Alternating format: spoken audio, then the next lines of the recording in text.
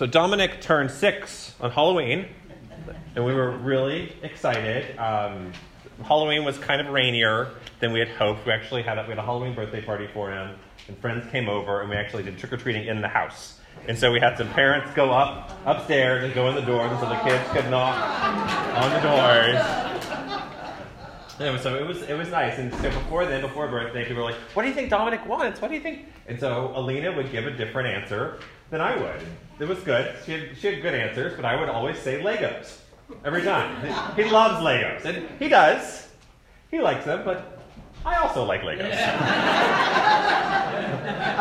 I enjoy them. I like following instructions and putting things together and seeing that. I love putting IKEA furniture together. I love having this thing, and then you have this box, this like flat box, and they're like, "Don't worry, it's going to be a bed." It's like, how is this going to be a bed? And then you put it together, it's a bed. It's like, wow. And there's never any words because it's Scandinavian. It's all pictures and arrows, and so you have to infer what's going on. But I love that. I love following the instructions. I love getting there. I love clear instructions. They're amazing. They're amazing. Clear instructions are fantastic. The Bible is not an instruction manual. I think this is one of the first misconceptions that is often had with the Bible, is that it's presented as this, okay, you just read the Bible and you'll figure it all out. Which, it's the second question is like, well, which Bible? Figure what out? What's going on? It was not intended to be an instruction manual. It's never this like, okay, here you go, you're going to solve this, and then at the end you're going to have a bed or a plane or a spaceship or something like that. You look at a Lego book and there's a step-by-step guide, and then you get the end results. And then, okay, we're going to build a plane. At the end of it, you have a plane, and yay, you can play with the plane. Or, you have a bed. It's like, yes, we can play with the bed. This is awesome. But the Bible, again, is not a step-by-step guide. There's a lot of different genres in it. There's histories and poetry and law and letters and apocalypses. It's amazing. But they're not steps. You don't start on page 1 and then you'll automatically get to the same conclusion. If everybody started on page 1 of the Bible and we just kept on reading, first of all, it'd be kind of like one of those, like a marathon to see who can just keep reading the longest. And then it'd be like we'd all probably get a little different out of it. It'd be slightly different. There is an end result of the Bible. The end result is life with God, but it doesn't come with this easy-to-handle steps. What is the Bible? That is the question we're going to be talking about here for the next few weeks. Bible itself can be a hollow signifier. Bible means book. It literally means book. Everybody usually comes to the Bible with a different past experience. If you grew up Baptist, you come with a different experience. If you grew up Catholic, it comes with a different experience and expectation. Depending on which Methodist church you came from, it's different. If you didn't grow up Christian at all, it's completely different. And so we can't just assume that everybody around us has the same idea of what this book is, of what is going on. What is the Bible? So often in Bible studies, we can look at specific books. We can have a study on a specific book or a specific section. We have sermons on different scriptures. But most of the times, there is not this space to talk about what the Bible is. There's not a lot of time to have the meta question, the question beyond the question. It's like, what is this? And over the next few weeks, we're going to be talking about precisely that. Mike began with the first reading from 2 Timothy. And each of the next few weeks, we're going to look at this same reading, have the same reading from 2 Timothy, and look at 3 different key words. The Bible is sacred, the Bible is God-breathed or inspired, and the Bible is sufficient. Today, we're going to talk about the Bible is sacred. But sacred, the Bible is holy. In the United Methodist Church Book of Discipline, which is our organizing document, it's one of those, if you ever are worried about falling asleep, it's a really good book to kind of read before bed. There's a lot of paragraphs, but the beginning part, the theological section, is really good. And so this is what it shares about Scripture. It says, United Methodists share with other Christians the conviction that Scripture is the primary source and criterion for Christian doctrine. Through Scripture, the living Christ meets us in the experience of redeeming grace. We are convinced that Jesus Christ is the living Word of God in our midst, whom we trust in life and in death. The biblical authors, illumined by the Holy Spirit, bear witness that in Christ the world is being reconciled to God. Now, I find that very beautiful. Very beautiful. It's hard to speak concisely about something that is so large and so important in our life. The Articles of Religion in the United Methodist Church also talk about the Bible and mention the books. And this is important because even though the United Methodist Church is a kind of a democratic body, we've talked about General Conference next year and how they're going to be voting on certain things, but you can't vote out the Bible. There can't be a resolution that says, okay, we're going to now just stop paying attention to the Bible. They really can't. It just can't happen. Which I think is a good thing, because I don't really trust the General Conference delegates that much, and so it's good that there's some limits on what they can do. Our Bible is mentioned in the Articles of Religion and specifying the specific books, and our Bible comes from the Protestant Reformation, in a way, because it limits the Old Testament to the books of the Masoretic text. So we're going to start getting super technical really quickly, so this is good, it's important. So the Masoretic text comes from the 9th century, and it's the Hebrew. And it's the Hebrew with all the dots, and if you want to come up and look at what Hebrew looks like, it's really important to even just have an idea of this. This is different from modern Hebrew. And so modern Hebrew comes about in the early 20th century, taking from biblical Hebrew.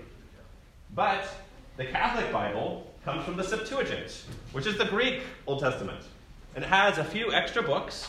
In it has the 1st and 2nd Maccabees, but it also has like a longer Jeremiah. There's more chapters of Jeremiah in the Septuagint than in the Hebrew. And here's the quirky thing. That's why I said the Masoretic text is from the 9th century AD. The Septuagint is from the 2nd century BC. And so the Greek Old Testament is almost a century older than the Hebrew Old Testament, even though it was originally written in Hebrew. But the Protestant reformers wanted to stay away from Catholics, and so they went with the Hebrew version instead of the Greek. And that's why in the Methodist Church, our Bible doesn't have the wisdom of Solomon and these other books. You scratch the surface a little bit, and there's an entirely different world to emerge. Of like, whoa, it's hard for me to process, and I've been studying this for a long time, to process even just the dates of what's going on. But it's so easy to stay on the surface of platitudes, to stay on the surface of assumptions that the Bible is this, the Bible is King James, or whatever was translated is fine, etc. But God's love is being revealed in so much of the complexity of what's going on. So we're talking about what is sacred.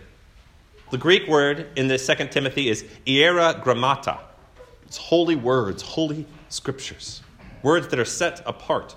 They should be separated from the other books that we have.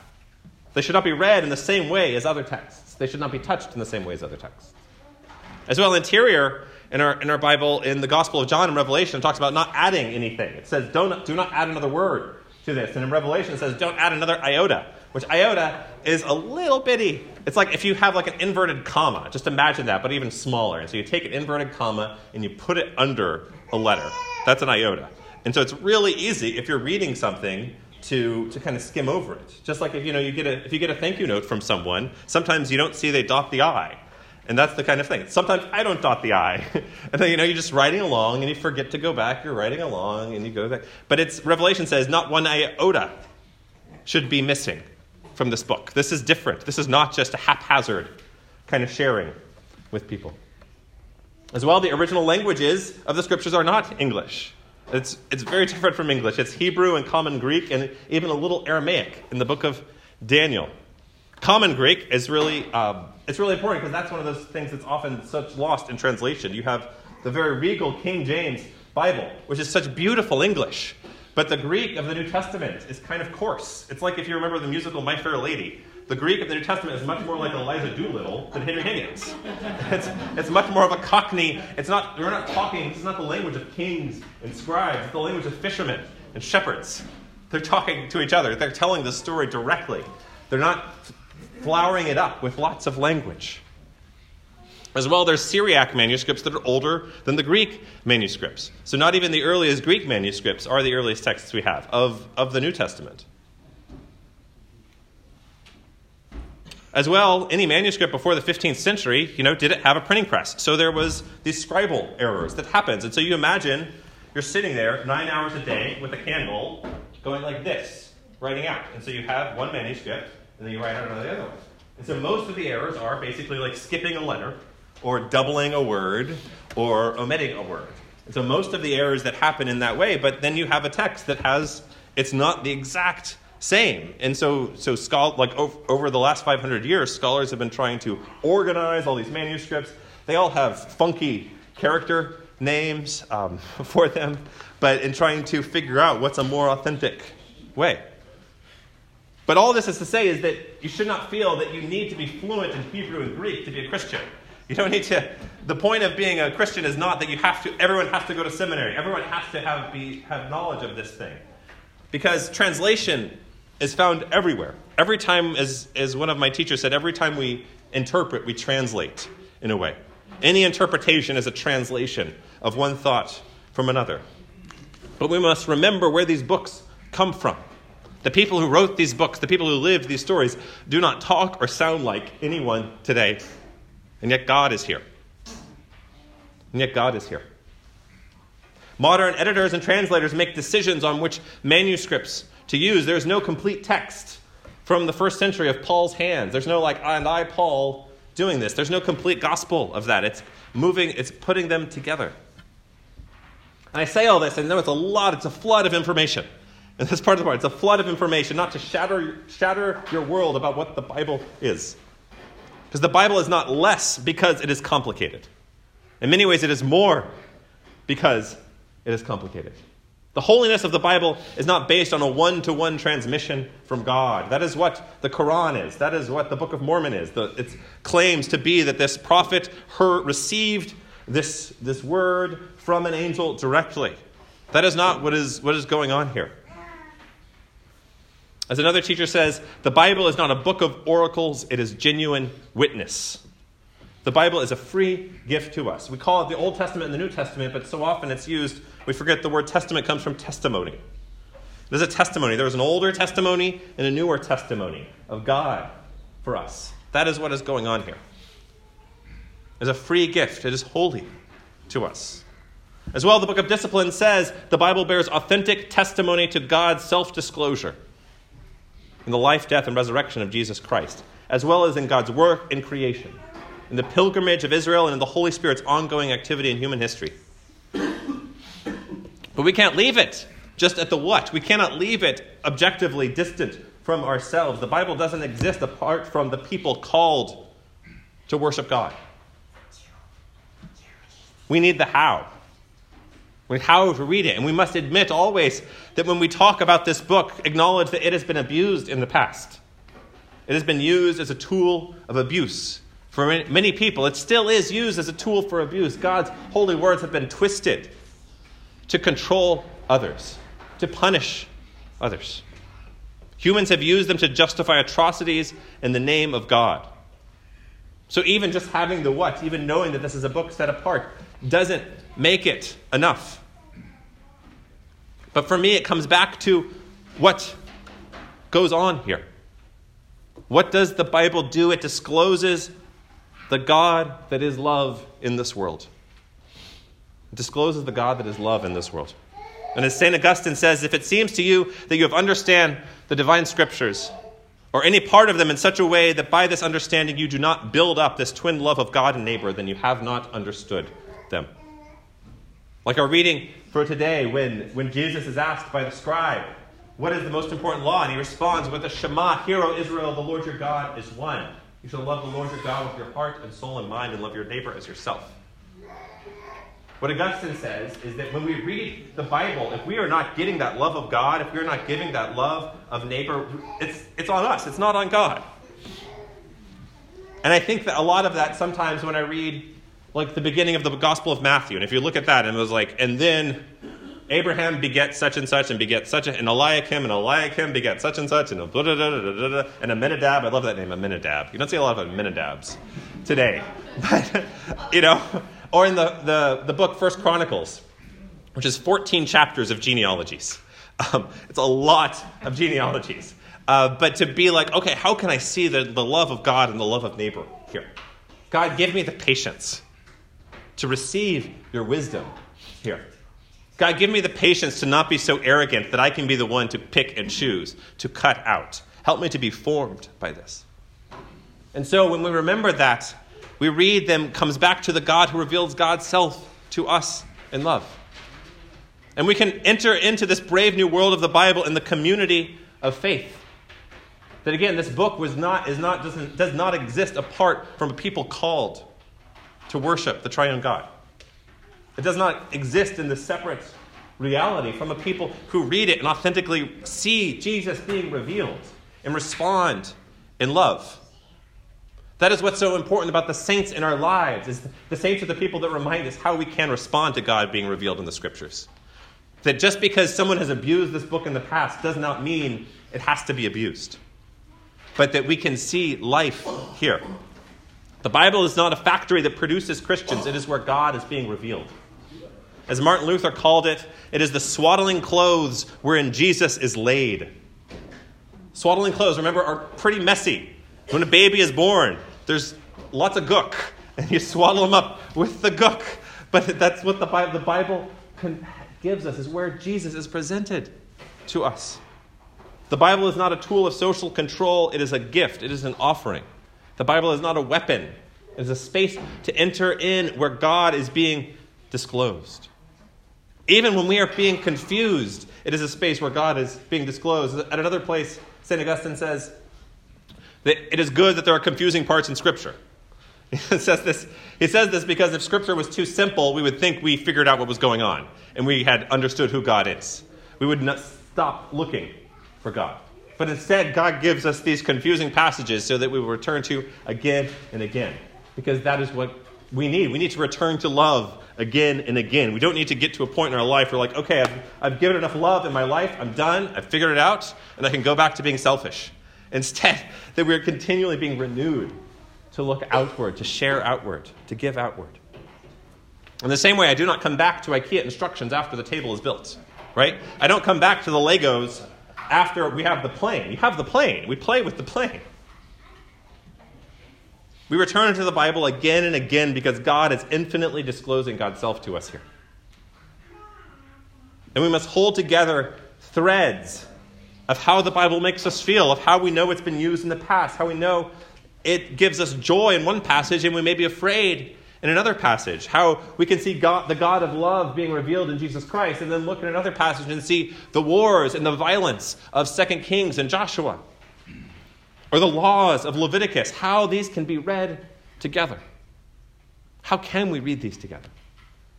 Because in holding them together, the tapestry of God is revealing God's love to us. You are loved. Here are words that show this.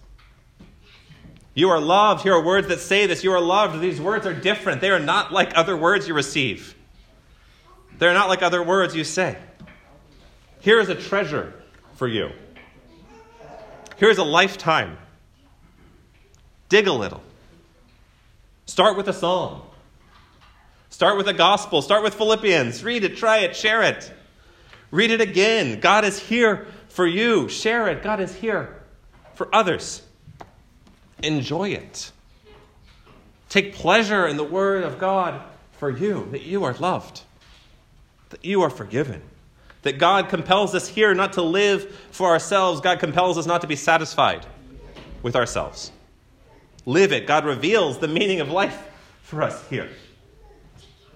The meaning of life that we are not the center of the universe, but we are continually being called to give of ourselves for others by the God who created us.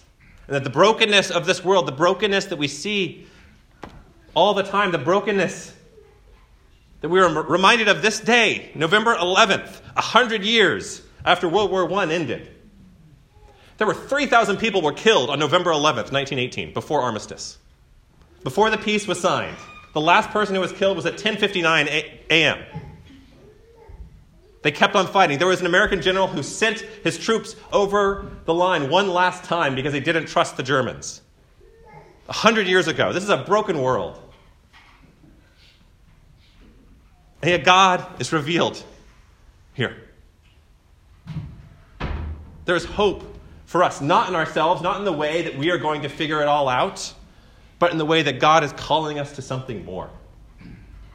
God is calling us to a life beyond abuse. God is calling us to a life beyond our preconceptions, beyond our assumptions, where we humbly seek the God who is love and are sent to show that love in this world. In the name of the Father, and the Son, and the Holy Spirit. Amen.